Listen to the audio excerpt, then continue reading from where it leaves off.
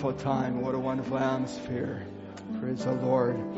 I just want to share a little testimony. You may have your seat for a few minutes. I think it will be very much encourage you. And then we'll just sing this song again. I think we can sing this just the full power with all our strengths to it.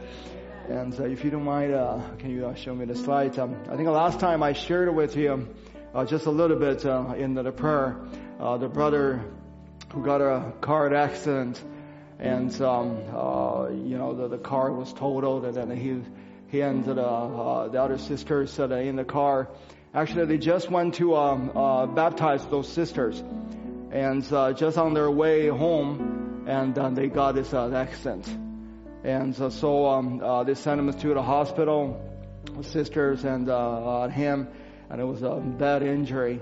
When they sent it to me at about a few days ago, that he was in the hospital, and they went to see him, and we all prayed for this brother. I think you remembered him, that he was riding on a motorcycle and try to preach the gospel with whatever the Lord had put it in his hand. He's almost 80 years old, and put a speaker on the back of the motorcycle and get to the projector and everything, and go to the villages.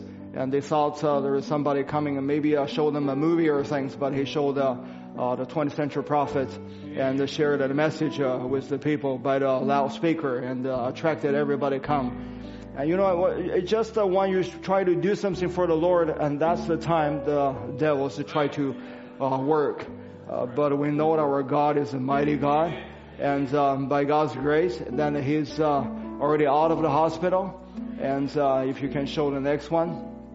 And this is a little video, if you can play that. And he's not only just out of the hospital, and he started leading the service 2 weeks later. And leading the congregation, and preached to them. So we give all the glory to God. And how our God is a mighty working God. And He's still the healer.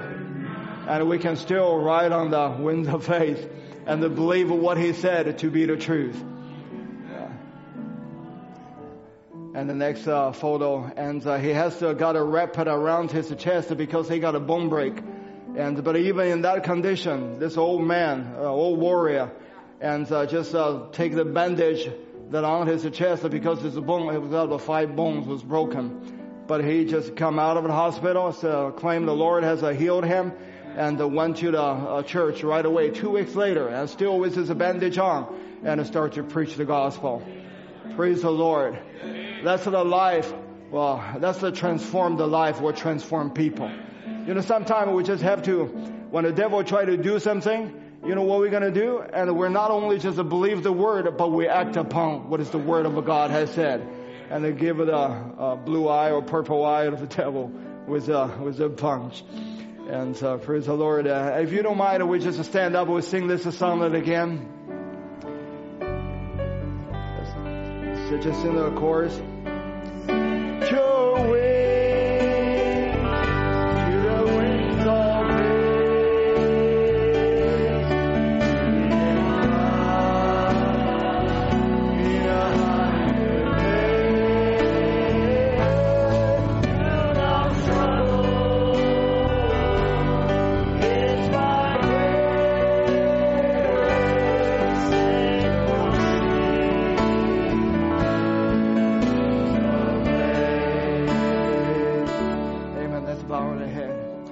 Dear Heavenly Father, Lord, how we thank you, Lord.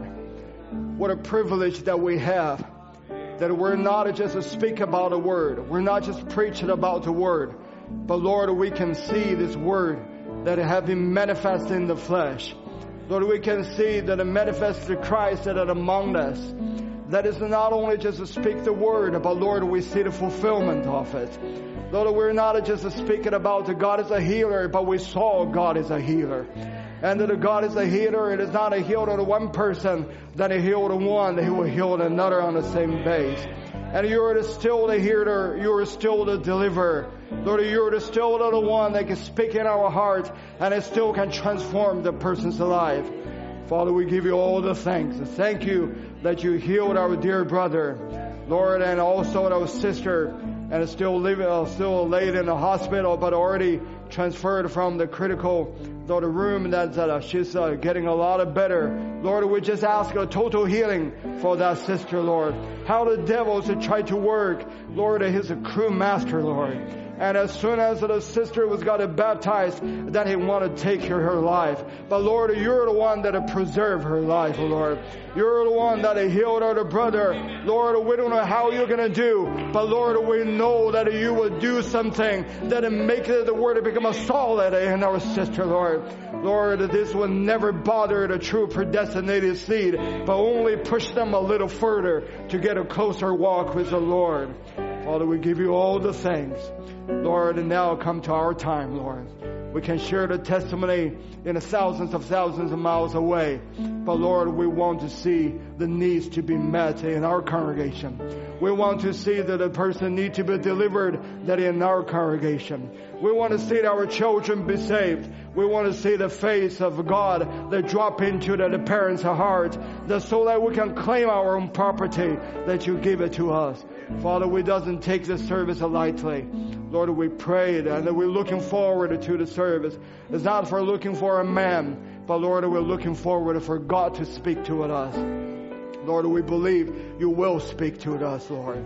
Lord, meet the people's in need and speak your word that enter in our heart and make it become a solid and enter our heart and build up there and establish us so that we will never leave this. We thank you, Lord. I ask you to bless the rest of the service. And the Lord, we remembered our pastor and Brother Tim and Brother Tom, and they're away. Lord, Brother Tom will probably already finished the service in Lima, Ohio there, Lord, and may your spirit that continued working in the peoples there through the word has been preached. We give you all the thanks. In the name of Jesus Christ we pray. Amen. Well, let's turn to the scripture. Book of Acts, chapter 7.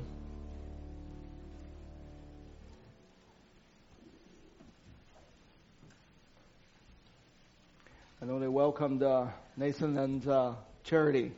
We can call it Charity Weimer. I don't know if this is number 1 or number 2. Well, congratulations and welcome home. Book of Acts, chapter 7.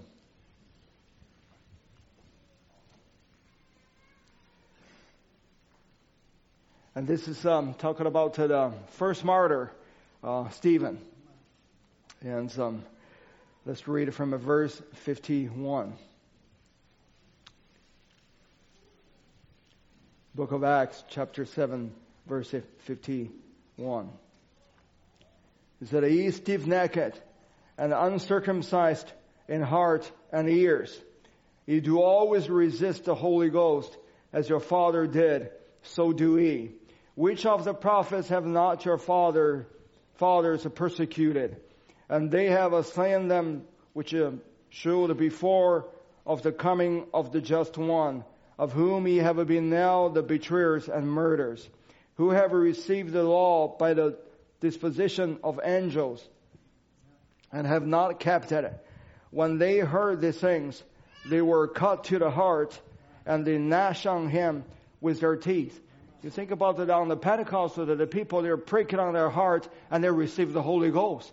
But these people, they cut in their heart, but not try to receive the Holy Ghost, they try to diminishing it. But he, being full of the Holy Ghost, looked up steadfastly into heaven, and saw the glory of God, and Jesus standing on the right hand of God, and said, "Behold, I see the heavens opened, and the Son of Man standing on the right hand of God." Then they cried out with a loud voice, and stopped their ears, and run upon him with one accord, and they cast him out of the city, and stoned him, and the witnesses laid down their clothes at a young man's feet, whose name was Saul. And they stoned Stephen, calling upon God and saying, "Lord Jesus, receive my spirit. And he knelt down and cried with a loud voice, Lord, lay not this sin to their charge. And when he had said this, he fell asleep. Amen. May the Lord bless his word. You may be seated.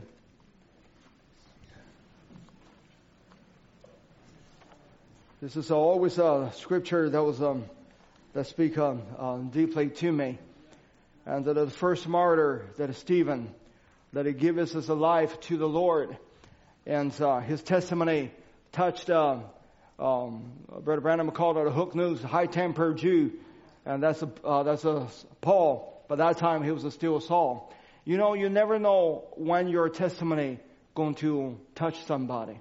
And you never know how your testimony going to touch somebody. And you don't know where their testimony can touch somebody. And that behooves to us that we live a testimonial life each every day. And there's no slack in there. There's no loosening in there. Well, no matter which corner that we're turning, no matter which place that we're going, you know, the life of Jesus Christ is monitoring us 24 hours, 365 days of the year. And it's never going to an end. And it's not where you try to hold your testimony, but it's the testimony holder that he will hold you. It's not to the life that you live, but it's the life that he's living in you. And then the only thing he wants us to do is to let us yield ourselves to him, not yield ourselves to the things that is around us. You know, we're living in this world. There are a lot of things that we consider as we think it as so strange. And a lot of things that happen on this earth, so then we're thinking it was so intensified. And there's so much. It's come to a point, and that we're living in the age, is almost the same, seems like we're not fit to live in this age. I think that's what Brother Branham said in 7 churches and about the Laodicea church age. There was just so much complexity, so much pressure, and so much things that are on this earth that it seems that we just don't seem fit to live. But you see, the things that we're experiencing on this earth is not necessarily something that is new. It's not something that is, never happened before. The homosexuality is not only the privilege of this age that the people possess it. The transgender, there's all those kind of things that we're facing day by day. It's not something that is new, just happening in this hour. In the Romans time, they already have those things. In the Sodom's age, they already have those things. And you're talking about the people that in this time they had an atomic bomb, and they use the weapons to killing the people, and so all the gunpowders instead of to do things that's good for the person, but it's actually the killing people. They're making an automobile, and instead of helping people, which they do help the people, but more people died in automobile accidents than all the victims that are put together in the First and Second World War. And you see, but those things is not something that is new. And in Noah's time, they already had atomic power. In Noah's time, they already have those the high technologies that we were having today. And we're talking about the computers, the devices that we're having in this hour that we filled up to so much. And in one way, there are benefits to the people if they know how to use it. But on another hand, all those devices has really attracted the people's heart or distracted the people's heart what is supposed to be attracted with. And all those things that you talk about, the selfies and the Instagram and the Facebook, I'm pretty sure in those times they have something similar as that. There's nothing new under heaven. It's just the devil is trying to make all these things a research to the surface or to this age again. And you will find out it's not something that is something new, but it's the devil's consolidated his all power, his forces, and make it congealed at everything, and put it all together, just become more intensified and more condensed. And you think about we're talking about this social media and everything, and what is the purpose of it? And the purpose is to make up themselves a name, right? And but that's not something that's new. And there is in the book of Genesis, in chapter 11, they already have those things. And who is that guy who first invented all of that? Have just such idea and said that we want to live out our name. We don't want to be scattered. We want to put ourselves together so everybody knows everybody. We're connected together. And his name is Nimrod. And he tried to make the people, they all tried to build up a tower called the Tower of Babel. What is the purpose of that? They said, we want to lift up our name. Let me read this scripture for you. In the book of Genesis, chapter 11, verse 3. And they said to one another, let us make a break and then burn them thoroughly. And they had a break for stone, and slime had they for mortar. If you read it in today's version, maybe let me read it to you today's version. And they said one to another, let us make apples or Android and burn them thoroughly with apps. And they had an Instagram for stone, they had a Facebook, had they for mortar. Does that sound familiar? And they said, let us build us. They said a city and a tower whose top may reach unto heaven. And let us make us a name, let we be scattered abroad upon the face of the whole earth. You want to hear today's version? Or M1's version? And they said, let us build us a website and YouTube channels. And see whose top may reach unto the 1 million viewers at the first time. So let us make us a name. What is the purpose? What is all things behind it? They want to make a name. Why they have to make their private life into the publicity? They want to make up themselves a name. Before this was very hard to do that, but nowadays everything becomes so simple. It used to be the Hollywood star. It is something that was far rich, but right now this is everybody can do it in their bedroom. And it said, unless we be scattered about, people hate it. People don't like to be, people don't want to be scattered about. What is behind the Facebook? What's behind the Instagram? They want to unite everybody together. They want to connect everybody together. We want to connect it with my friends. We want to connect it with this relative, that ever. They want to connect it, but the people never been so lonely. And they try to connect it themselves, but instead, in the Tower of Babel time, they try to put themselves together, but God anyway still scattered them abroad.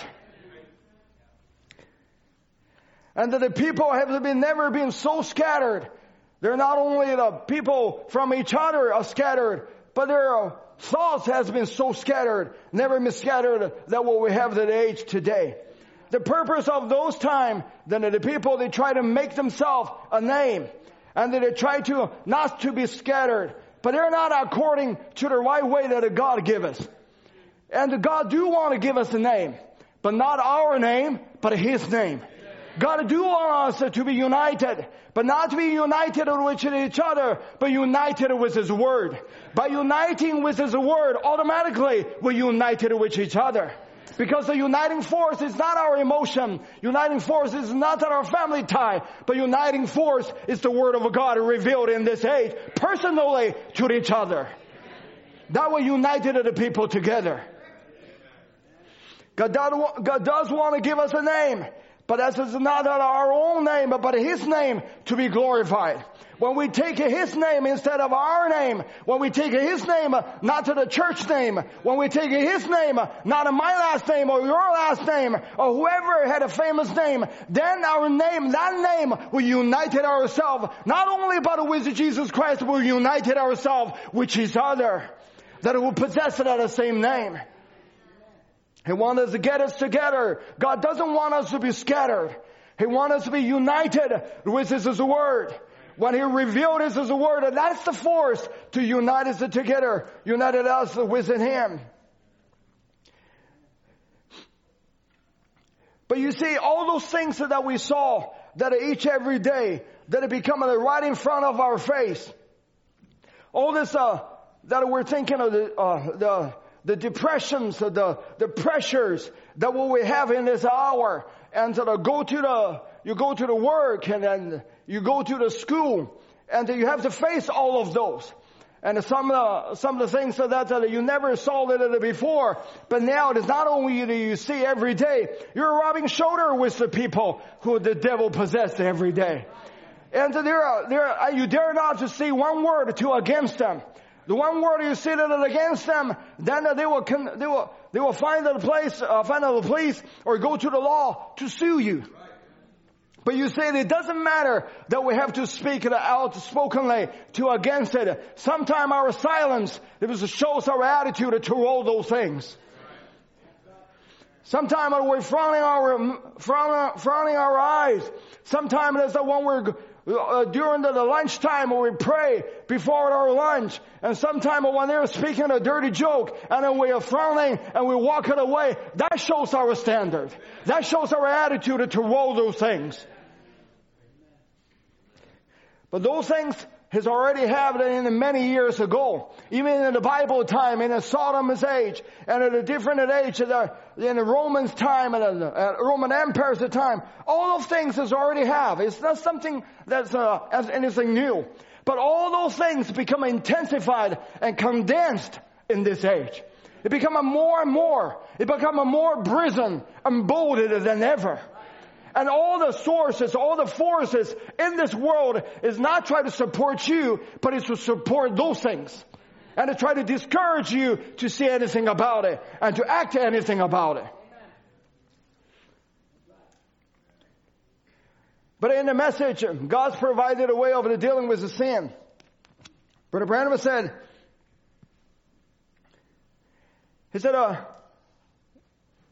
watch nature. If you want to see God. God in His great nature. He said, you watch just before the sun come up of the morning. He said, Isaiah, I believe it was the prophet at one time. He said, watchman, what of the night? He said, and the night cometh, and the morning cometh, and the night also. He said, if you notice, it was just scripturally in order. Watch, the first thing come, before the night come, always before the daylight is the darkest. It's always the darkest just before the break of day.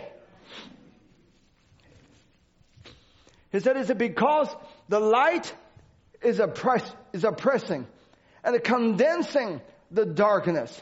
And that is at the time that the morning star comes out.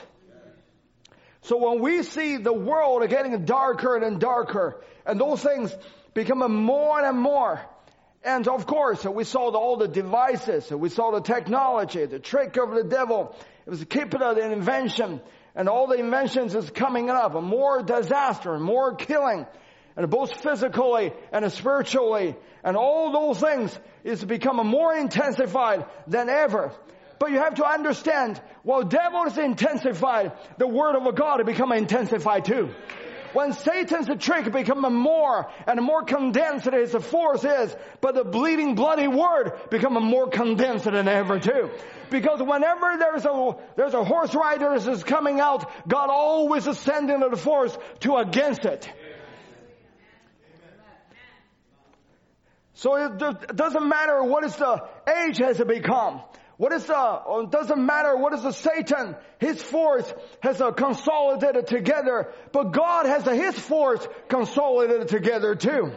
And all the word that is revealed to us, the force, the power of the word has to show, and there's never been age like this age.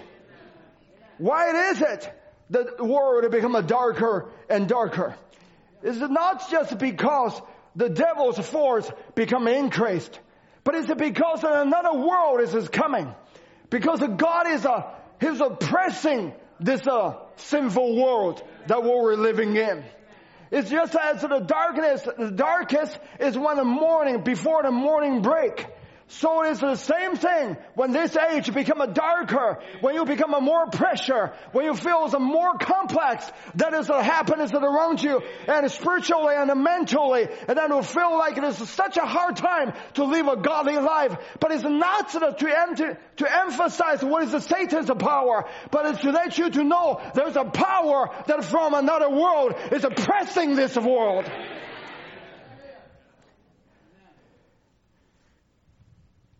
And it's in this time that you find out that the rich children that in a godly atmosphere they become so hard. And they try to teach them the way of God that it becomes so hard. And to live a fervent and a passionate and a zealous life for Jesus Christ, and to against this lukewarmness, to invading into our life, into our church, into our family, that it become harder and harder. The pressure of the work, the pressure of living, the pressure of paying the bill, and all of things seems like it become pressurized, it become intensified, it become more harder than ever. But let me tell you that the good news, the reason because of that is because the depressing of another world that is coming forth. It's because God intensified His force. It tried to push the darkness. So the darkness is congeal them together. But thanks be to God. Hallelujah. This is the time that we rise it up because your light is coming. It's God oppressing this world. It's God's word is oppressing this world. It's Him that tried to reveal His mystery that toward to us. That it make Himself become a more reality to us than ever. In Christ is the mystery of God revealed. But Abraham said that all this mystery is revealed only as a promise to His bride. He said that hell is against this truth of the revelation of the mystery, but the bride is standing on it. That's her stand.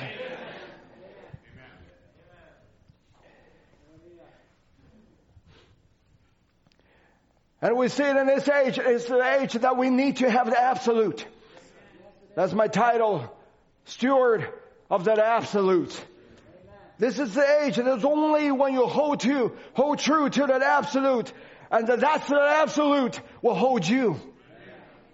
And we saw that the scripture was talking about Stephen. That's the person to me that is the steward of that absolute. That's the person that holds the absolute and absolutely true to that absolute.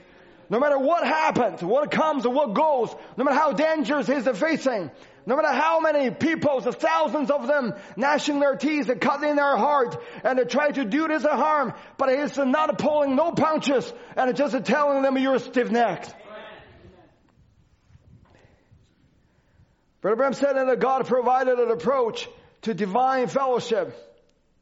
He said a little Stephen, after he had come under the blood, stood there and preached until his face shined like an angel.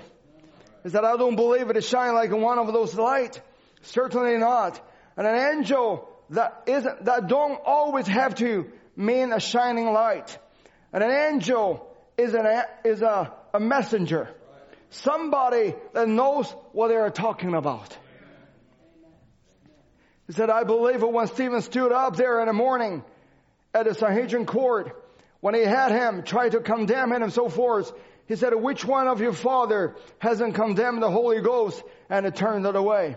And etc. and etc. He said, and then Brother Abraham said, you stiff-necked, uncircumcised in the heart and the ears. He said, knowing it would have cost his life. What did he care? He knew what he was talking about. Why?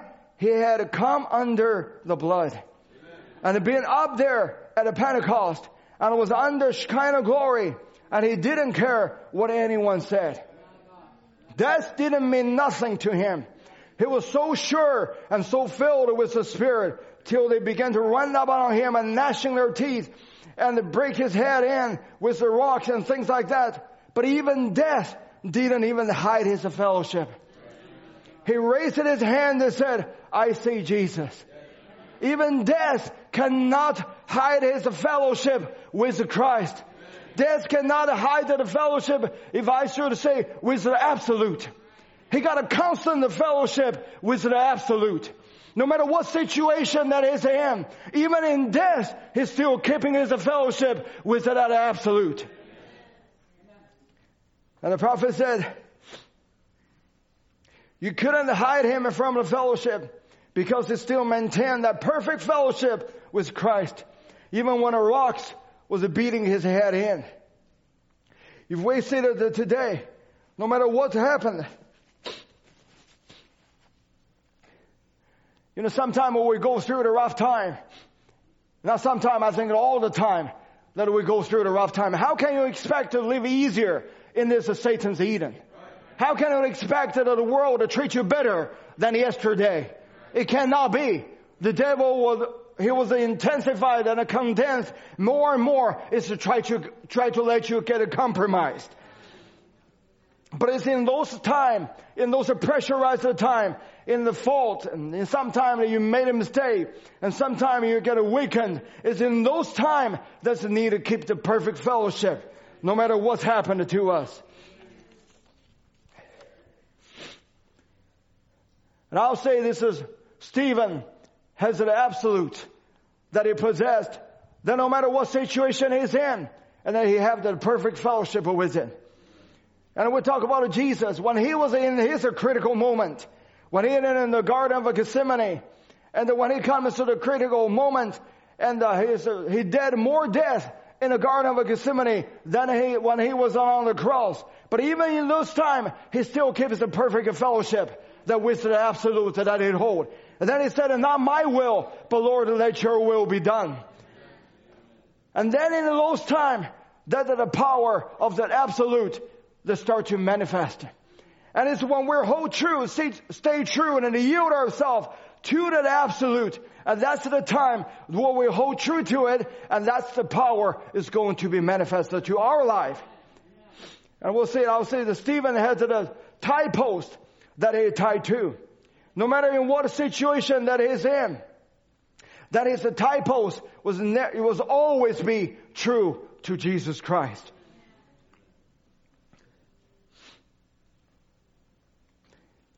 You know, in the 1 Thessalonians chapter 5 and 21, it said, "Prove all things, hold fast that which is good." In this age, there are people that are talking about, you got to prove this. You know, you gotta test if this is the true or not. And everything can be doubted, and everything and it can be suspicious about it. You can give a question mark in everything, but you see, you can give a question mark to anything else but to the Word of God. You cannot put a question mark on what is the Word of God has said. Why? Because this Word has been proved, has been vindicated. If this word has not been proven, you have a right to doubt it. But the ones that hundreds of thousands of the time has been proven this word to be true, you only left to the one responsibility, that is to hold fast to which is good. And then you must be focused on that. Everything else that it can be put it away. But this, you must be hold true to it. This is the age that the devil don't want you to totally give it up, but he wants you to compromise. This is the age the devil don't want you to totally give up, but he wants to distract you. And it's because he knows as soon as you distract, you become confused. The confusion always comes when you're distracted. When you're distracted, then you start to getting out of the line instead of staying in line. God wants us to be fellowship with the absolute. Not fellowship with the man's idea. Not fellowship with the doctor's diagnosis. Not fellowship with the human emotion. Not fellowship with the psychology. Not fellowship with the universal values. Not fellowship with the political right. You must be fellowship with something that is absolutely the truth. There's only one absolutely the truth. That is the absolute that in this hour God has revealed to us. This is the one that we need to be fellowship with. It's not the fellowship that what the people on the YouTube said. It's not the fellowship with some men's advice. It's a fellowship with the proven to be the truth. When you hold true to that, that's the one when everybody dying around you and you're still standing on.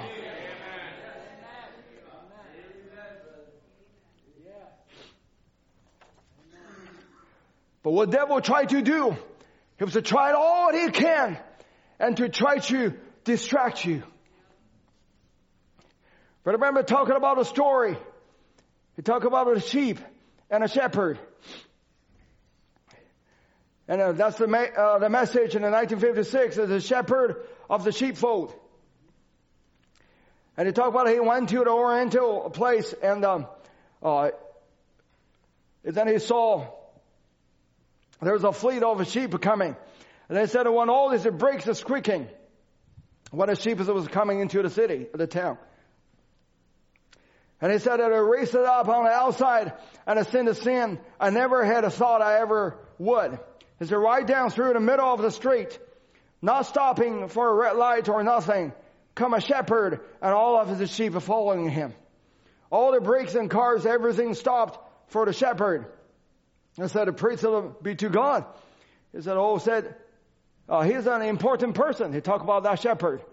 And all the sheep is following him. You know that there's only one important person on this earth that you need to be following? That is the great shepherd of Jesus Christ that we have. And the great shepherd of Jesus Christ, his word is nothing else but his word. And he has made it personally to you. And Brother said, he said that he's an important person. So to follow him a little. We watch him. He went right over into the little street place and all laying out on each side of the street. There's all the market and the people that are selling stuff. And I said, he said, why didn't them sheep turn that way? You know, there's so many distractions, if I can call it. And one of the sheep was going there, the shepherd was leading them. There's so many things that it can be distracted. That can make the sheep be distracted. But you see, those sheep, they never even pay attention to the left and to the right. No matter how glistening, no matter how shining the things, that all the copper pots and all the call, the hollering, the shouting and everything, the sheep doesn't pay attention to it. He said, why is it? He said, why didn't them sheep turn that way? Then a person said, everyone follow the shepherd. Wherever he goes, the sheep follows. If we called ourselves to be the sheep, which we are, then in the nature of the sheep, their eyes is keep focused on the shepherd. No matter what is how shiny that the things that are on the side, on the roadside, but a sheep's eye is always follow the shepherd. Because they haven't been follow the shepherd since they were born. And if you are born from above, you got a nature that is in you. You cannot be distracted by anything else, but only follow that great shepherd.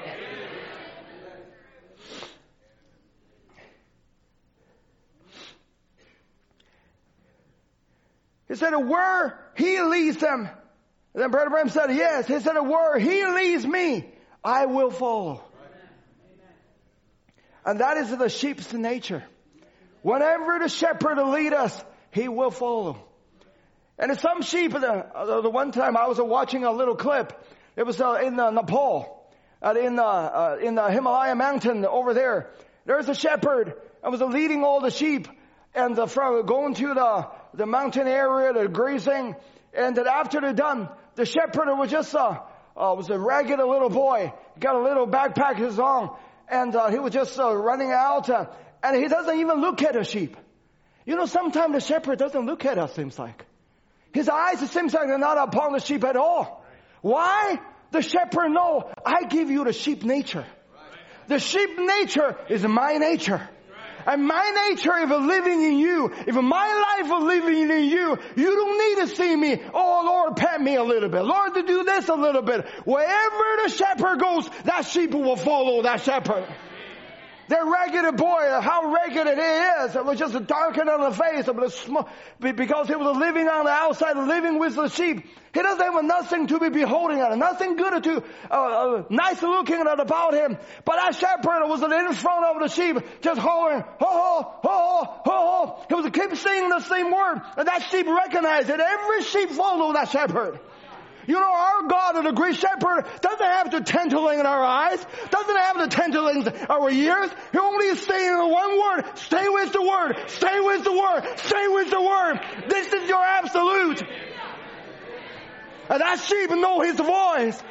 He doesn't have to have something new, something flashing, something glaring coming up so that he can look at. He will follow that sheep herder. Sometimes the shepherd will lead the sheep, they're going to the mountain, they're going through the water, then they're going through the dangerous area. But that sheep, it was always follow that shepherd. Because where that shepherd is, where is safety? It's not where the peoples are, where is the safety. If without a shepherd, all the sheep get together, just become a big meal for wolf. Is that true? But with the shepherd, no matter how many dangers that are around, if that sheep can hear the voice of the shepherd, and that sheep will follow that shepherd, that means safety. As long as we hear the word of God in this hour, that is through the God called and the ministry that is preaching to us, and through the message of this hour has been proven. As long as you hear that voice, follow that sheep herder. Seems like sometimes the shepherd will lead us to go through dangers, but as long as that shepherd or great shepherd's there, no matter how dangerous it look like, the sheep are always safe. It's not by numbers. It's not by the people's advice. It's not by we huddle together that will make us safety. Just follow the voice of that great shepherd.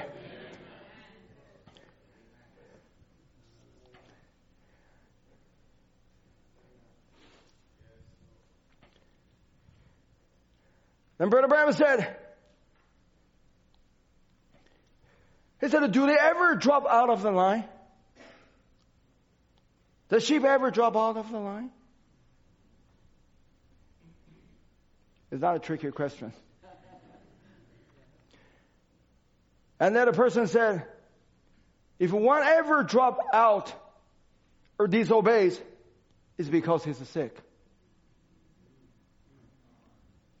Does sheep ever drop out of line? Yes. But is that making him an unsheep? He's a still sheep.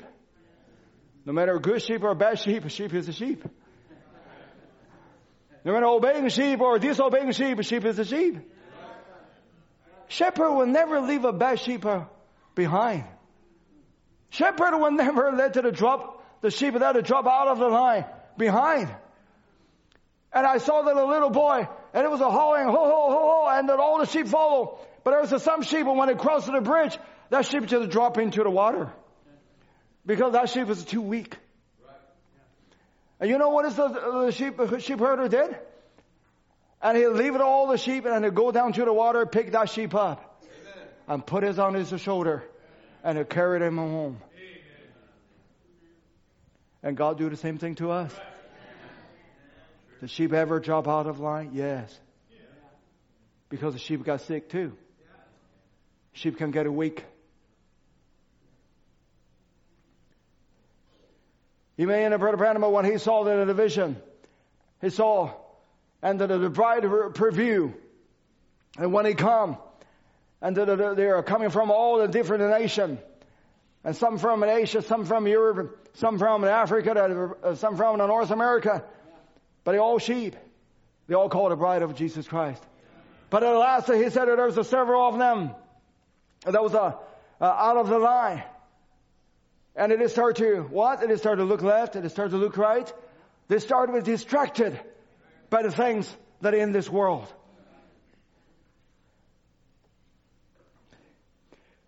But as they said here, even the sheep, and sometimes they drop out of the line. But he said if they ever drop out of the line because it's sick. But that doesn't mean that sheep is not sheep anymore. The shepherd just leave him alone. And he's the sheep, and he's the sheep. And you are still the sheep of the shepherd. And he will never lose one of you. It's not because there's some time where we're dropped out of the line. That means that you don't believe the message anymore. But sometimes you just get weakened. Sometimes you just get tired. And sometimes you just get sick. Sometimes the battle becomes so fierce that you become disheartened. Sometimes the pressure gets so big that you become discouraged. And sometimes because it's complex, it becomes so complicated. And the things that happen to you just so overwhelming that a sheep become weakened.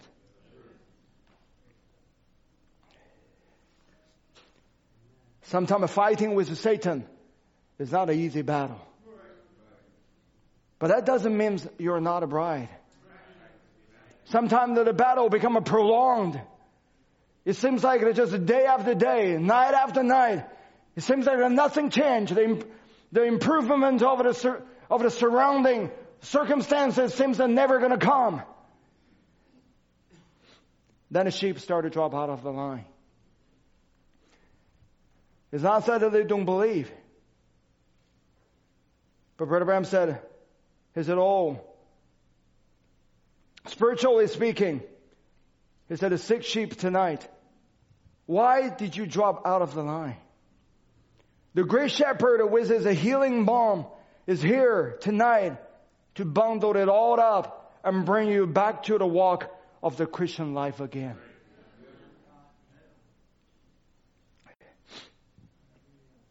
Sometimes the battle getting so hard, so hot, that we start to getting weakened.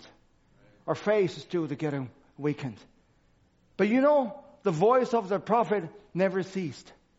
I'll say the voice of the God never ceased. Even during the vision, when he came out of that, the Brother Branham said he was still hearing him saying, stay in line, stay in line, stay in line. What is this calling for? It's not your strength, and you try to get out of the water. It's not your strength, ability, you try to get out of the water. You know, that little sheep that I saw in the clip that would drop into the water, drop into the river. The river was very rapid. And that sheep can do nothing. That sheep, the only thing the sheep can do, he just bah, bah, just bah. He would just keep calling, just keep calling. You know the shepherd knows exactly the sheep's voice? It's not only the sheep knows the shepherd's voice. The shepherd also knows sheep's voice. When a sheep is in a distress, they're giving an uncertain sound. They give it a different sound.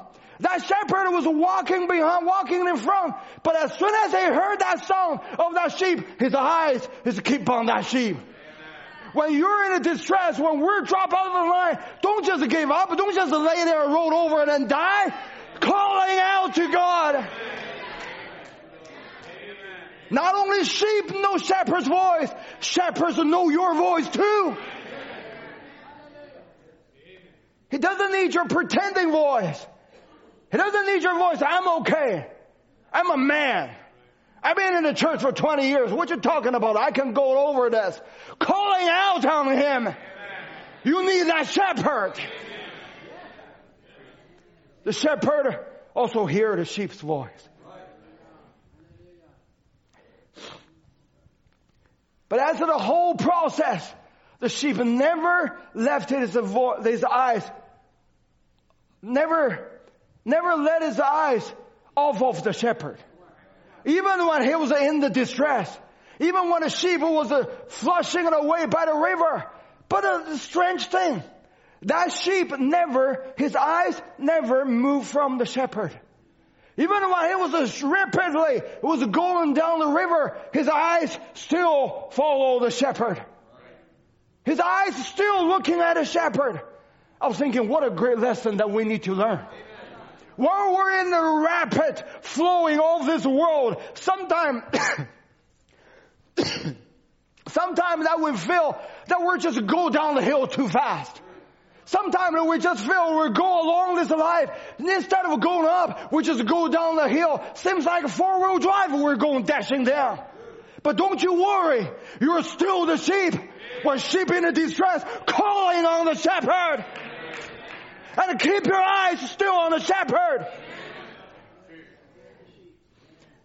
And that shepherd saw that there's begging eyes that off his sheep. And he was left at. If that sheep doesn't calling out, it was just going on. It was just rolling it over. He was just going to die. He's just going to drown. But when you're in a desperate, when you're in a distress, is that something sometime that you try to pretending, try to go over it? That's the time that you need to keep your eye focused and fixed on the shepherd. Lord, my help is coming from you. My help is not coming from any man said, and my help is coming from the word of God revealed in this hour. It's not coming from some advice from the people, but my advice is coming from here. Because the word of God, the scripture of God cannot be broken.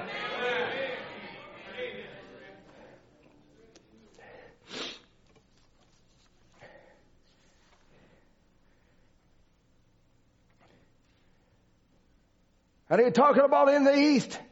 He said they laid them all them things on the street. He said, and here comes the shepherd who is about a string of sheep, almost a city block long, walking right down, not 10 feet on the either side. It was dandy things to eat, like pears, like the papayas, and everything laying out on the street. And he walked right down the street, and not one sheep turned right or left to take the thing. I said, what about that fellow? He said, them sheep is so devoted to the shepherd till they pay no attention to nothing, but they follow him.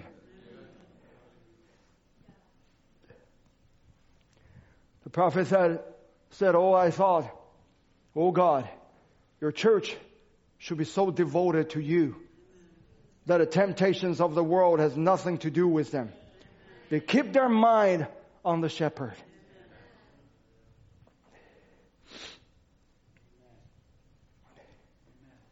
The sheep will only follow the shepherd's voice. There are so many glare things that are on this earth. So many glares. And it seems like it's so true, yet it's a million miles from the truth. It seems like it is so right, but it's absolutely the fault. Why? Because it's a glare. Do you realize the glare become more intensified? Yes. Do you realize the glare of the world and it become more brighter than ever? You know why? Because you're closing to the light. Glare is not the source of light.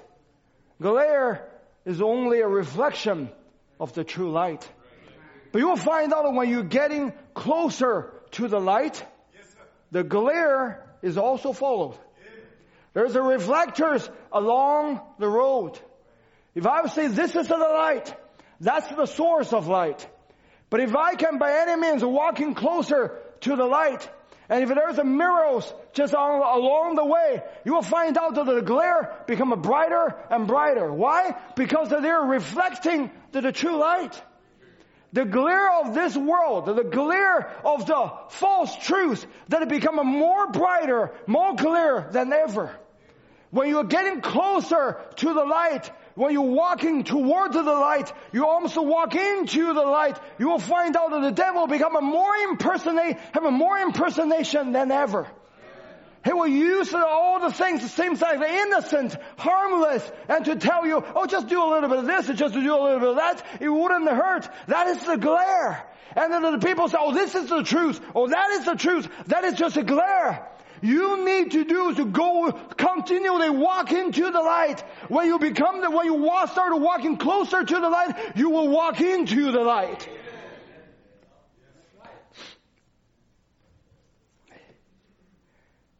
And all the glares is just to try to distract you.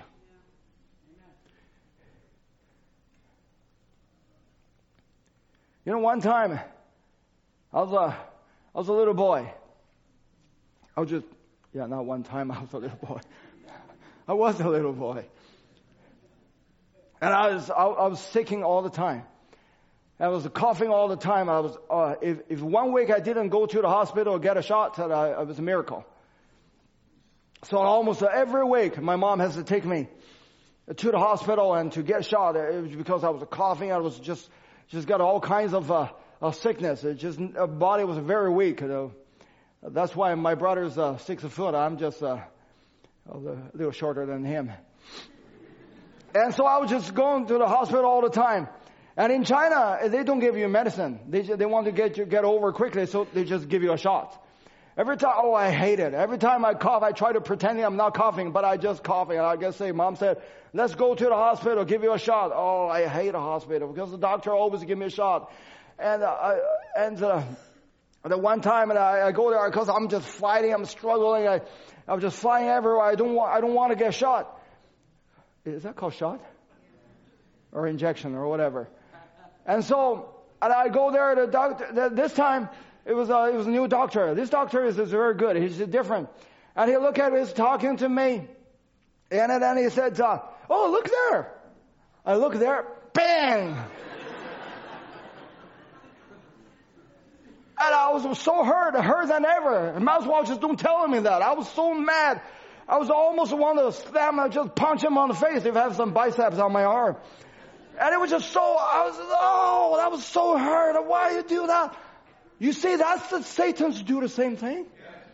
He was trying to distract you. You know why he tried to distract you? Because he want to get his injections on you. He's trying to get his ideas on you. He's getting his mind on you. What you need, don't care about what is the glare. What about the people who sit outside? Go straight to the Word of God in this hour. That is the word, what God wants us to do, to stay with the Word. When you stay with the Word is your cure. When you stay with the Word is your answer for every situation that you have.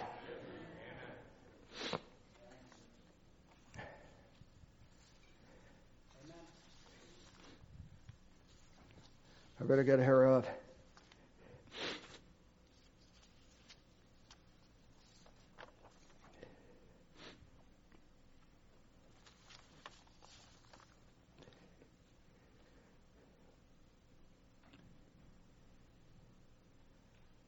When you're staying with the Word, when you become a steward of the Word, then you become a signboard of God.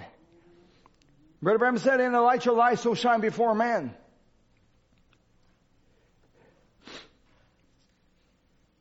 He said, you got to have something that is a little different from what the rest of them that's God.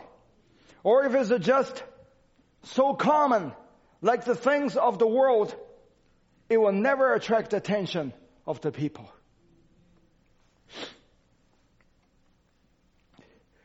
What to attract the attention of the people is not how nice a person that you are. You have to think of what is that attract to you. What attracted to you is to reveal the Word in this hour to you. If this reveal to Christ is not attracting you, if it's just a knowledge attracted to you, sooner or later, you are going off of the line. What is attracted to other person beside you is that you possessed a different life that attracted that person. Because that person saw a different life that they lived, that they wonder what produced that life. What made that a person to live a life like that? They cannot pinpoint it to see exactly what that life is. But if you are the believer, and if you're the child of God, there's something just imitated that from you, that the people cannot explain. But if they have something in them, that will attract them.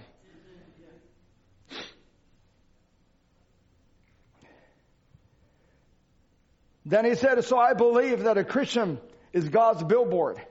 I believe that each one of us is God's billboard. And we don't have to do so much of carrying on about as we do. Just simply live such a life that will make the people hungry to be like you.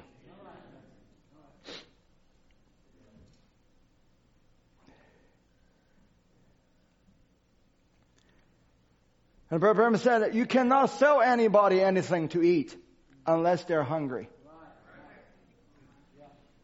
He said the only way that the world will ever see Christ is when they see it in you and in me.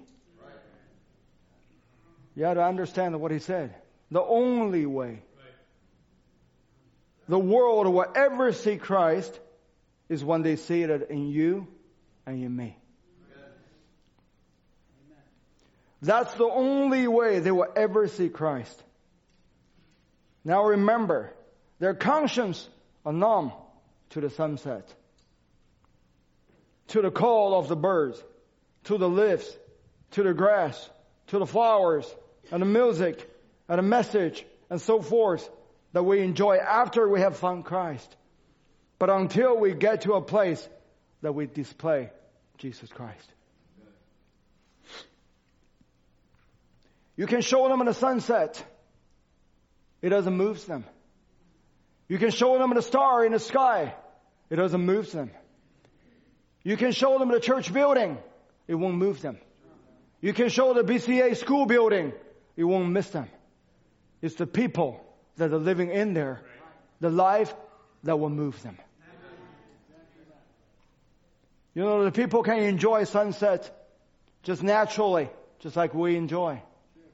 The people can go to the mountain and to enjoy the nature, just like what we enjoy. But you see, there's some misconnections there.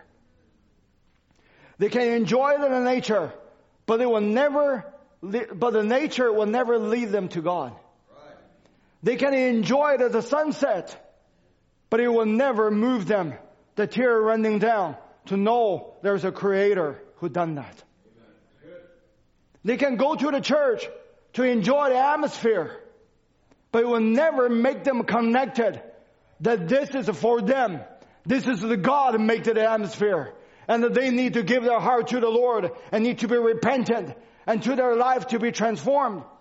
And they can never do that. There is a misconnections there. And you see, they can hear the word. We cannot hear the word. It was so different for us. But you see, when they hear the word of God, it's nothing there. Because there is no receiver that is in them for them to receive, to be connected with God, the Creator, that for Himself. You know, the people can enjoy the sunset. They can go to the nature. And it just doesn't bother them. It doesn't make them have still atheists as atheists. And the most of it, just like the pig under the apple tree, constantly eating apple without lifting their head up to see where the apple coming from. Do we enjoy promotion? Yes. Do we enjoy our salary getting increased? Does the worldly people enjoy it? You bet. Everybody enjoy that. But you know, there's a misconnections there. For the believer, we know this is coming from God. And I'm going to use it for God. But for the people in the world, they just say, oh, that's just my ability. I deserve it. I deserve to do this. I deserve to have that. There's a misconnections over there. But you see that the people, they can come into the church. If there's a misconnections over there, they will never receive what you received. It will never move them. But in order for the person to receive anything, that person needs to have a receiver that is in them. So that when the word of God was preaching, then something that stirs in their heart, then it connected with God, said, this is coming from God. This is a God and making it a personal for myself. Then they connected. That is not just that they're sitting in the church, like sitting in any church. They know this is something different. Then when the people saw you, if you live a life, if it's just to the common world, probably doesn't mean anything to them. But if there is a predestinated seed that is in that person, when you live a life before them, something calling in them. Something calling in them said, I want that. I want that person's life. Listen, your life to live is not for the cannon fathers. Your life to live before the people is for the seed of God. So don't try to use other way, try to pursue them. Don't try to use other way, try to convince them. Only use one thing, let your token life be living before them. Your emotion won't get your children back. Your other things won't get your children back. The only thing will get your children back is to live a life in the message life and living before them. You're standing true to God's word. You stay true to God's word. No matter how many people say what, no matter how many people left, but you stay true to God's word. Life will attract them.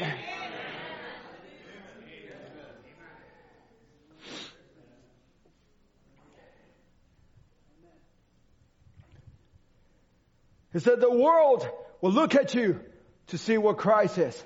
So we don't want to smear a big lot of stuff on there that testify about things that we really are not. Let's first be that. Be what? Be Christ. Be Christ in you. That's the hope of glory. That's the mystery. But the whole house is against that revelation. We can say that God is in church. We can say that God in my dad, or in my father, or in my mom, or in this brother, in that brother. What about God in you? He said, then, when we be that, then the world will see Christ in you, and you me, and in me. You see, the whole thing is only hinges on one thing.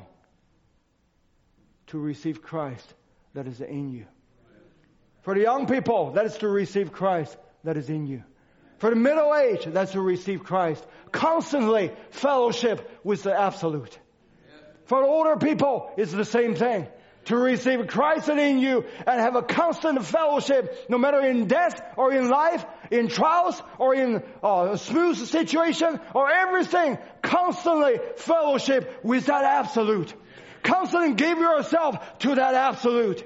If the absolute tell you this decision to be made, then you give yourself to the absolute. If your absolute tell you to go here, then you go here. If your absolute tell you stay put and don't say anything and don't do anything, just wait until I come on the scene. The battle is not yours, but it's mine. Then you stay put until the battle is over.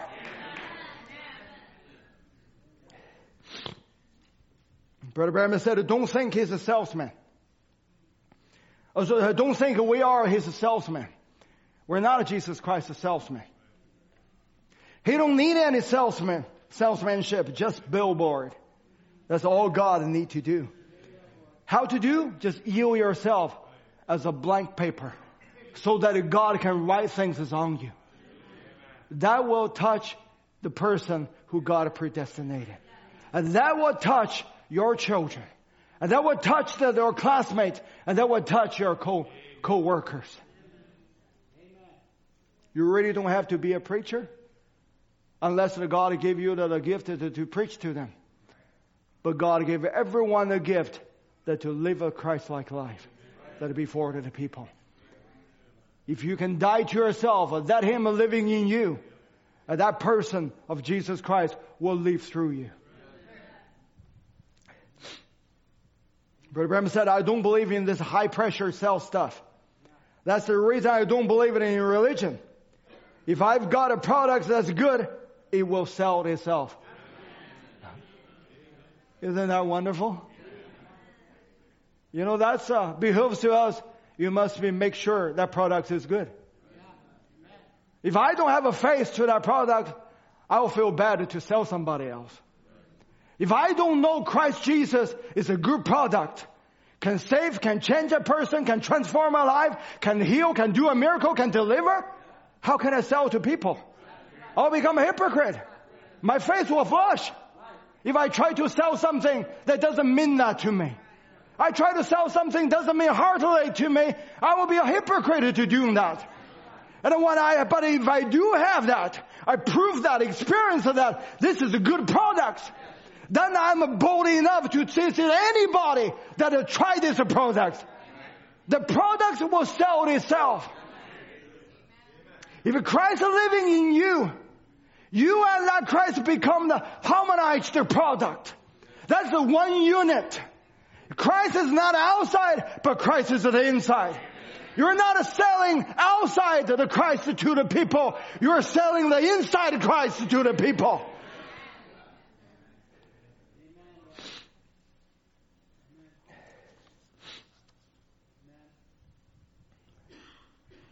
You must make sure this product is good.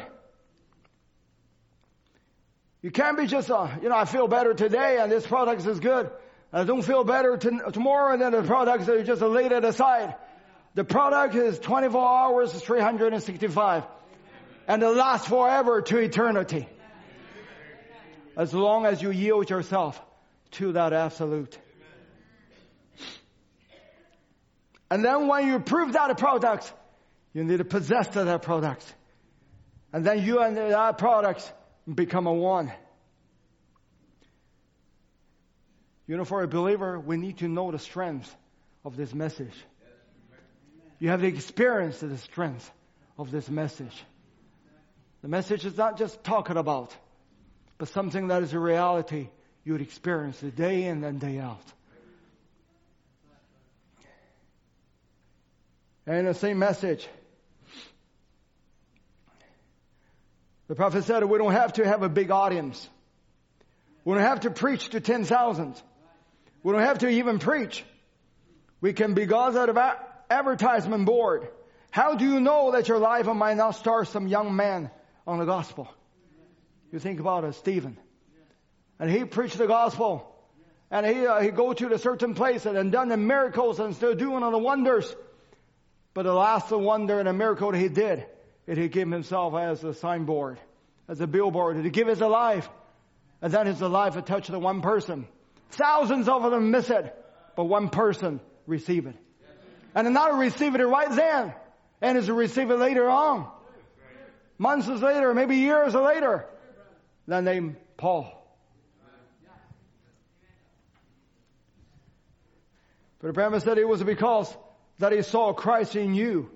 Is you presented Christ to him in the simple power of the gospel. And he talked about Paul, and he said he never got away from him because he seen Christ reflected. How did Stephen do it? He never performed any miracle. Although he knew that Christ was a miracle performer. He knew all his powers and things.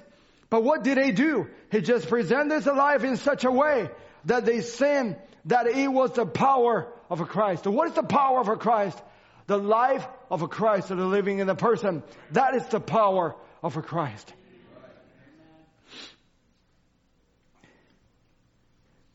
He said, you may never see a vision.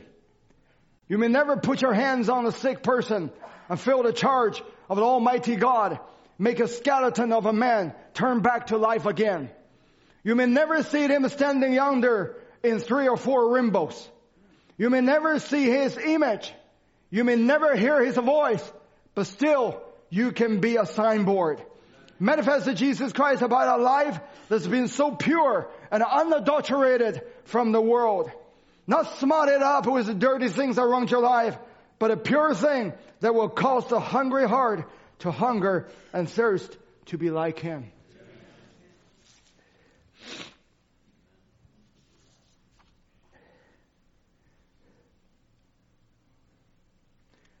Then he said to Stephen, he was an advertisement board for a hungry world. You see, well, how many was there? He said there was maybe 5,000. And how many of them got saved? He said there was one. He never accepted it right then, but years later.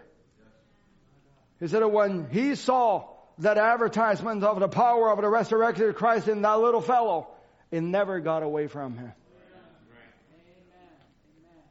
You said, I lived this life year in, year out. Why the situation never changed? Continue living it. Paul never received it then. You know, actually, Paul go the opposite way. Can I give you a quote? Remember said, and Paul hold a coat that had put him for weeks after weeks upon the ash heap. Paul saw Stephen was killed, stoned. Though the Lord is dealing with him, but he said that weeks after weeks upon ash heap, he's walking back and forth until his mind had been polluted. Until he was on his road down to Damascus to try to fight a way out. Like a man going to a whiskey bottle to try to drown his sorrow. Paul saw that. God dealing with him. He saw the life there's a different. There's the people beside you saw the life there's a different. There's your children saw your life is different. They might not admit it. They will never confess it. And they will try to go the opposite of the way. But they can never get away from the lived life that you have.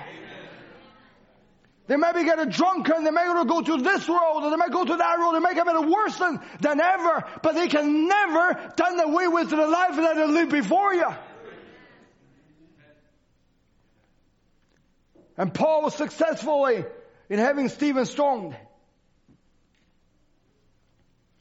But all through his life, until his surrender to Christ, he was never able to get away from that message.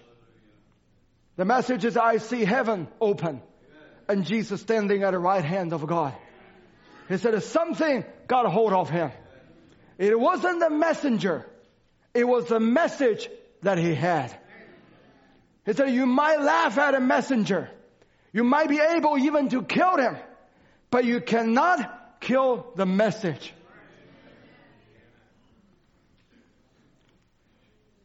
And that the people that you witness to, that the children that you live the life of before them, and that the things that it seems like they're never getting better, it's just getting worse. And maybe there, who that saw your life has lived year after year, just thinking that, oh, that's just an accident. Oh, that's just coincidence. Or that's just a feeling. You know, that's just my mom. That's just my dad. Oh, that's just my husband. And that's just my wife. You know, you can kill the messenger, but you cannot kill the message. You can say to the messenger, say to them, no, that's not Jesus Christ. That's not what I want to believe. I want to go into this the wrong way. I want to go to drinking. I want to go to partying. I want to go to all of that. They can kill the messenger as a daddy, as a mommy, but you hold true to that token. They can never kill that message. The message hanging around them wherever they go, they will become miserable unless they give their life to the Lord.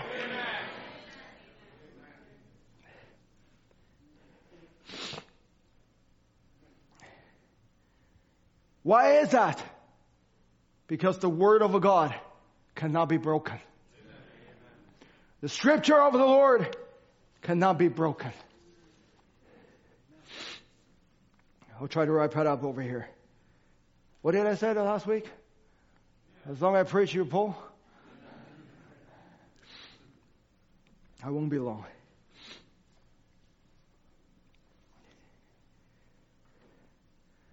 Brother Branham said, that's another dimension that many people knows a little of. But God lives in that place.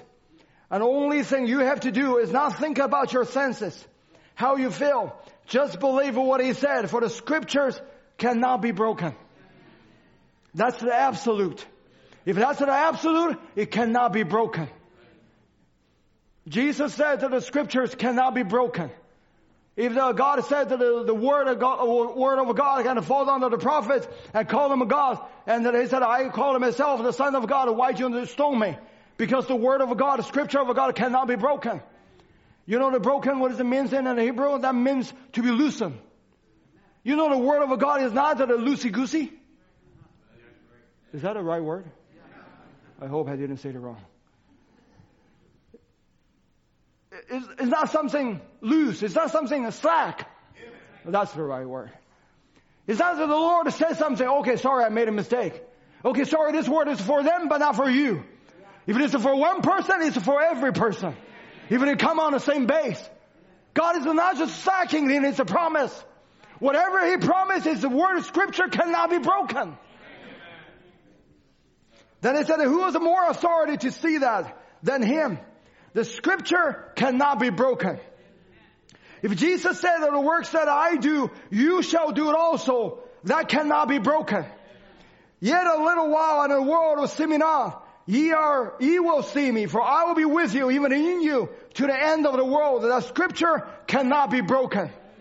If the Bible says that Jesus Christ is the same yesterday, today, and forever, it cannot be broken. Register that in your heart. The scripture of God cannot be broken. Then it has to be the same principle, the same in power, the same in vision, the same in might. It cannot be broken. Jesus says so. And God is not slacking in His word, in His promise. If God is not slacking in His promise, then every word of God is to be the truth. No matter what situation that you're going through, but the scripture of God cannot be broken. No matter how wayward the situation your children seems to be, but the promise of God cannot be broken. Because the scripture of God is forever true to those people that believing in Him.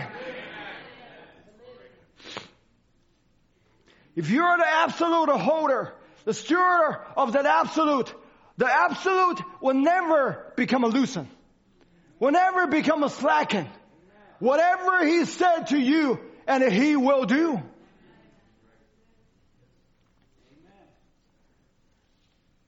The word said in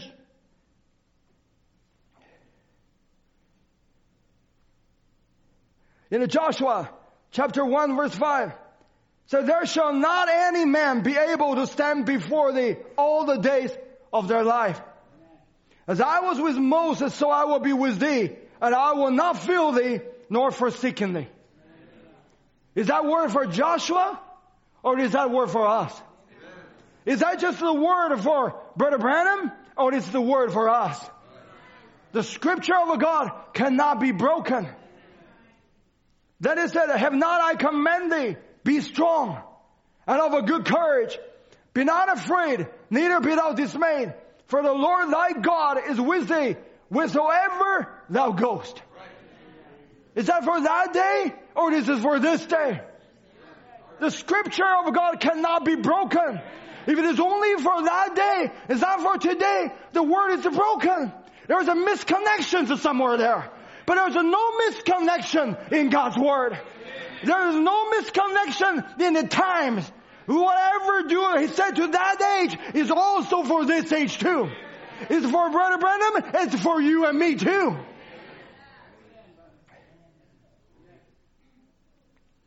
You that go through trials, there has no temptation taking you, but such as is common to man.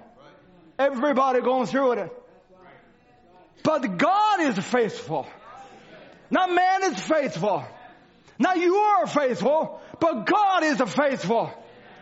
Who will not suffer you to be tempted above that you are able.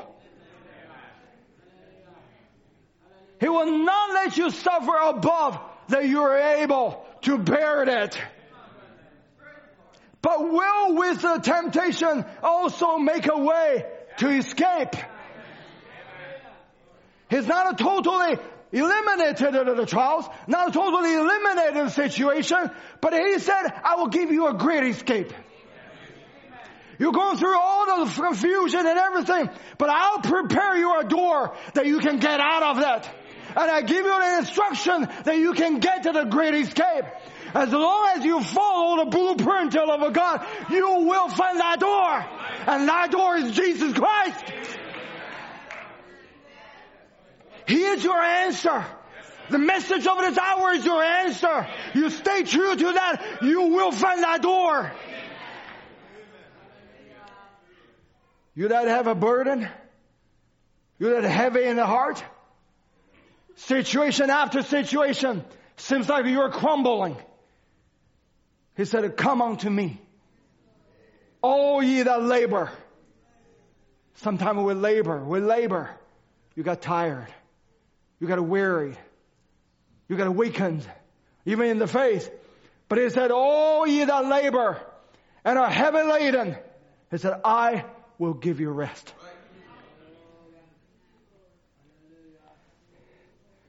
It's not just a vacation give you rest. It's not just a siesta give you a rest. But He said, that person said, I will give you rest. Take my yoke upon you and learn of me, for I am meek and lowly in heart, and ye shall find rest unto your soul. And then Philippians 4:6, be careful for nothing. That means don't be afraid. The devil will try to do this, the devil will try to do that. Don't be afraid. Don't be careful. He said, but in everything by prayer and supplication with thanksgiving, let your request be made known unto God. Sheep calling on the shepherd. Shepherds know his sheep's voice too. He said, and the peace of God which passes all understanding shall keep your heart and mind through Christ Jesus. To you that pray for your children. To you that pray for your loved ones. Isaiah 49:25, I'll mark it down. But thus says the Lord, even the captives of the mighty shall be taken away, and the prey of the terrible shall be delivered. For I will contend with him that contend with thee. In another word, I will be your enemy's enemy. Your enemy had to take your children away. Your enemy has to drive your loved one to the way. Make them become a cold and formal, or just sitting just like a numb, the person sitting on the log. But what God said, He said, I will contend with him that contend with thee. It's not you try to contend with it, but He said, I will contend with them that contend with thee. Then He said, I will save thy children. This is the thus saith the Lord. Not thus says the Murphy, not says the Ed Episcopal, not says Tom Murray. This is the thus says the Lord. He said, I will save your children.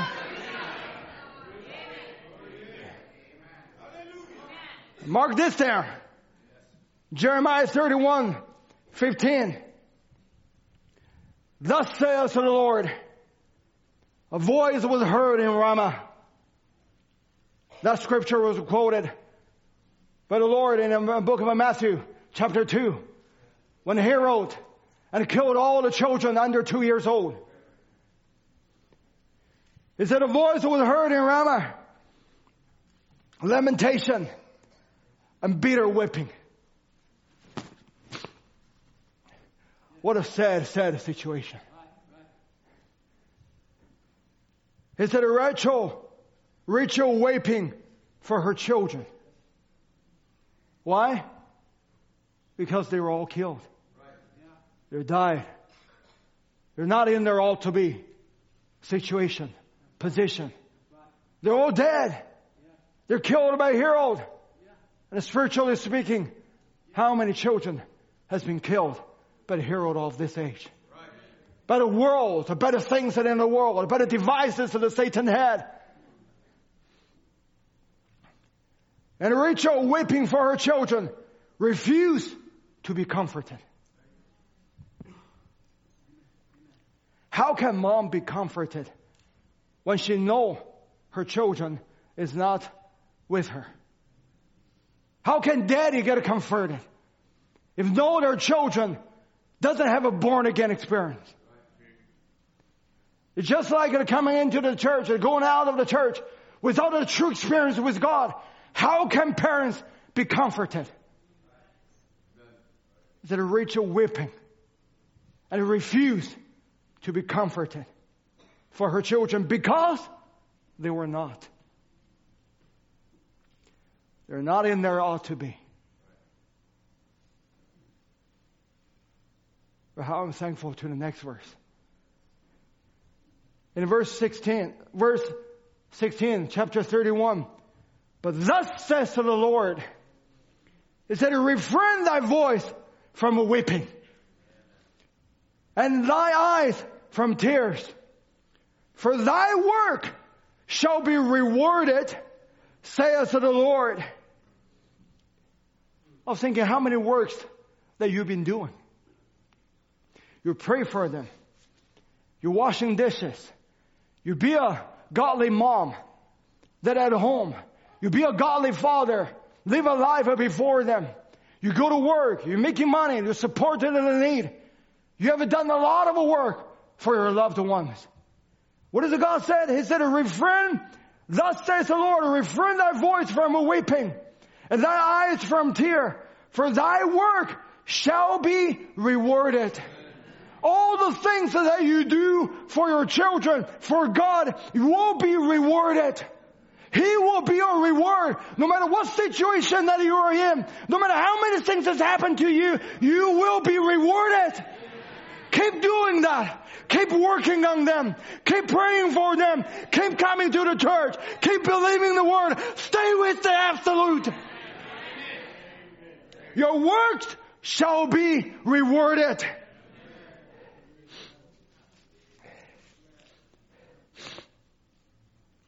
He said, thus saith the Lord, they shall come again from the land of the enemy. Does the enemy have to deprive them? Does the enemy have to captivate them? Does the enemy have to take them out of your boundary and go to his border? Go to his territory? But what is the God has said? It says, thus says the Lord, they shall come again from the land of the enemy. No matter how enemy has to grab them, And he used alcohol to drown them, drug or movie or different kind of things. No matter what devil tried to do. But thus says the Lord, they shall come again from the land of the enemy. Then verse 17. And there is a hope in thy end. The world has no hope. The theology have no hope. Just the seminary have no hope. And just a man's idea have no hope. But it said that there is a hope in your hand. Why? Because God said, I know my thought towards you. It's not a thought of a destruction. It's not a thought of evil. But it's a thought of peace to give you an expected end. There is a hope in thine hand, says the Lord, and thy children shall come again to their own border. This is their border. This is their border. He said, your children shall come to their own border. The enemy has to take them away. The enemy has to put them in this territory. But God said, I will bring them back to this border.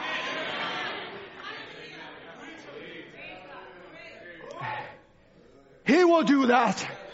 Why? The scripture cannot be broken. The word of God cannot be broken. Claim it, my brothers and my sisters. Parents, claim it. This is your word. This is not just emotion. This is the word of God. It says, this is the thus saith the Lord.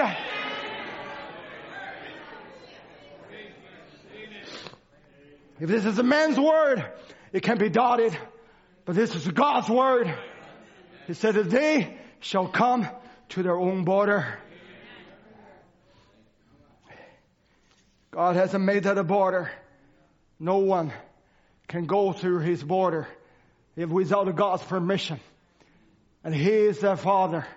If he's your father, he's your children's father too. Because God doesn't have a grandchildren. Let me give you the last one.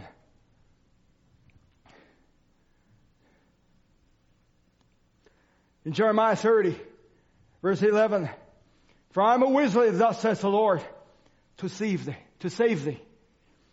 Though I make a full end of all nations, whether I have scattered thee, yet will I not make a full end of thee. But I will correct thee in measure, and will not leave thee altogether unpunished. God is not grandpa. God is the Father. He will correct you. And He will punish you if you're doing things that's wrong. But it's not to punish you to the destruction, but to punish you, to chastise you, to bring you back. As Brother John was a preacher, he wanted sometime he'd break the leg of the sheep. But it's not to be cruel, but to put him on his shoulder, in his chest, so that he can embrace him, so that he will never leave him. For thus says the Lord, thy bruise is incurable, and thy wound is grievous. I was thinking, how many has been wounded? How many has been bruised? Yes. But things in this world. There is none to plead thy cause. That thou mayst be bound up. That thou hast no healing medicines. To them that sick physically, or to them that sick mentally, there is no healing medicine. Healing comes from God. And thy lover have forgotten thee. I was thinking of some of our young people, or sometimes even older people, adults people are like, how many lovers you have? Your job, your career, your education, your ambition, your money, your relationship, your girlfriend, your boyfriend. How many lovers do you have? And you know what? When come to the trial, when coming to the critical moment, all your lover will forgotten you. All your lover will go away from you. All the things that you put your heart and you love so much that you consider a lover, they don't love you at all. You're like a bird flying away. They only use you while you are doing good with them. They only use you as a tool to further Satan's kingdom. But you have a one bridegroom. You have a husband. Let's call it Jesus Christ. He's not just a lover, but He's the one married you. He's the one keep true to you. He's the one upholding you. He's the one giving all that you needed. He's your satisfier. All thy lovers, let a musician come, have forgotten thee. They seek thee not. For I have wounded thee with the wound of an enemy, with the chastisements of a cruel one, for the multitude of thy iniquity, because thy sin were increased. God will not do anything without punishing if you're doing it wrong. If you're doing the sin, if you're doing the things that are not pleasing to God, there will have a punishment. There will have a chastisement. But God is not going to chastise you just try to be a crew, just try to be, just to have a fun with you. No. Because in the Psalm they said, the Lord is merciful and gracious, slow to anger and plenteous in mercy. He will not always chide, neither will He keep His anger forever. It's only for the period of a time. He will try to correct you, bring you home.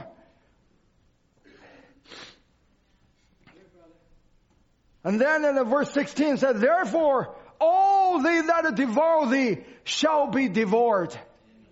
And all thy adversaries, every one of them, shall go into captivity.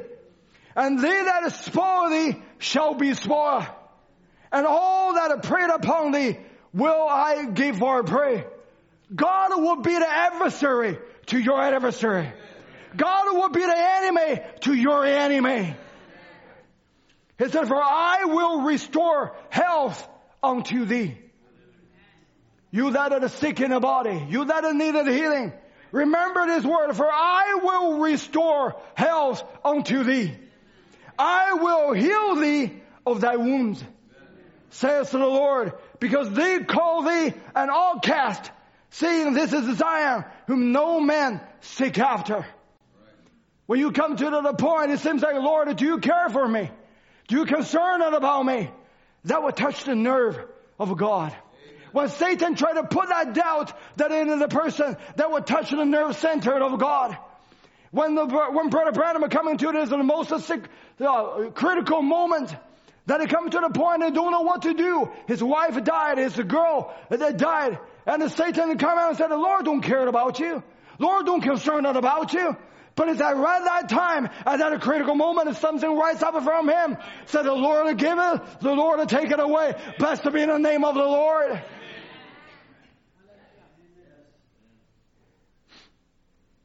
He is your comforter. And He is the one that may give you all the cure. When you needed a healing, He's the one that heals your body. He's the one that heals your soul, that heals your mind too. There is nothing that is our God that I don't know.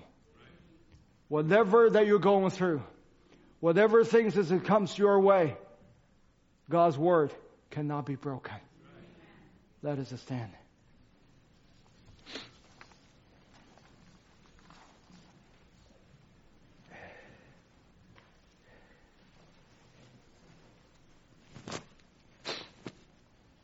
Let's sing How Great Is Our God.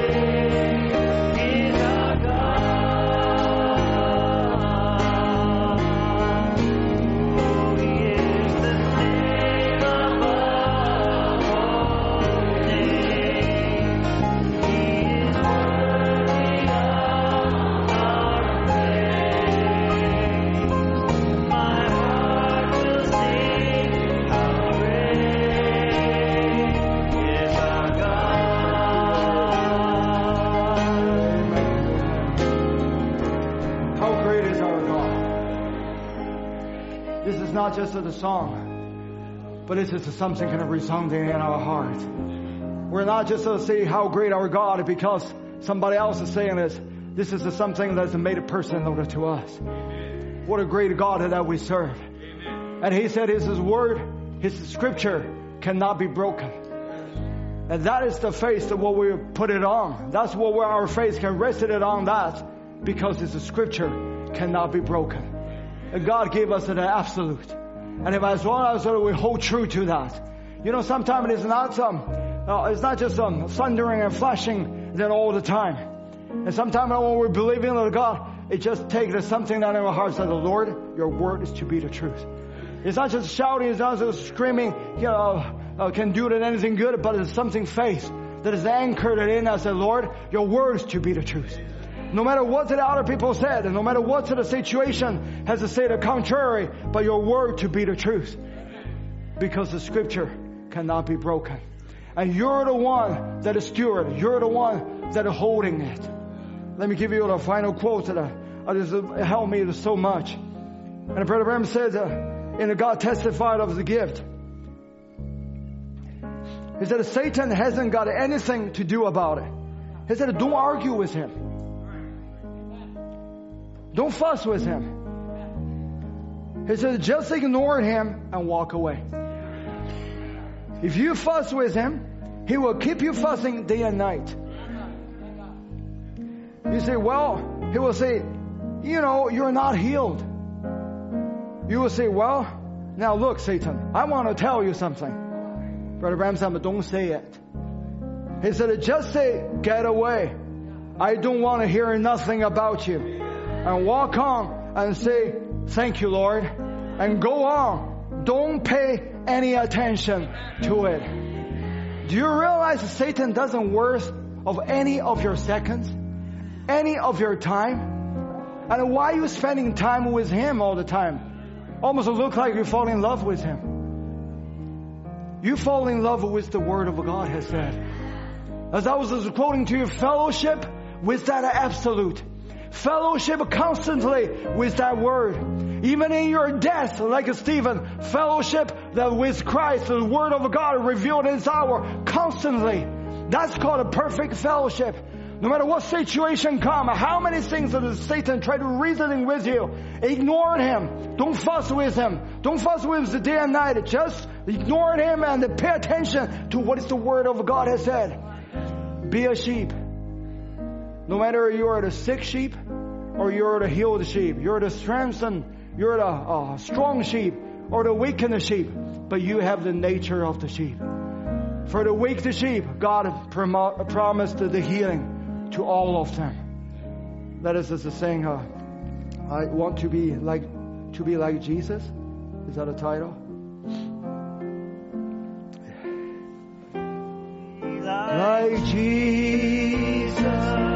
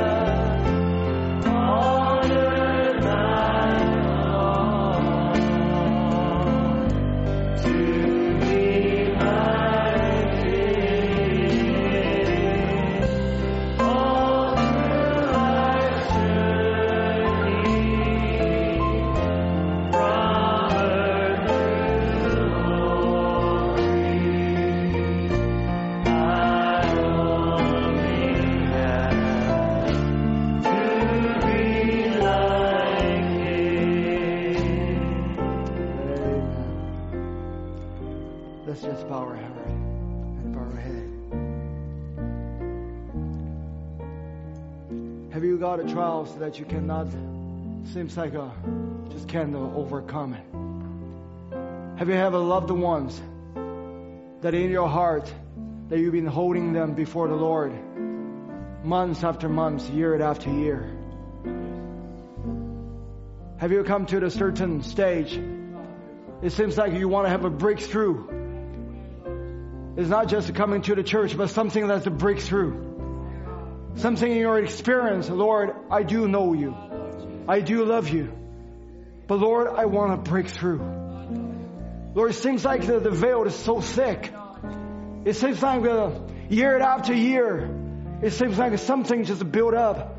The veil that used to be rented in half, Lord, somehow it seems like the veil starts to pulling back it again.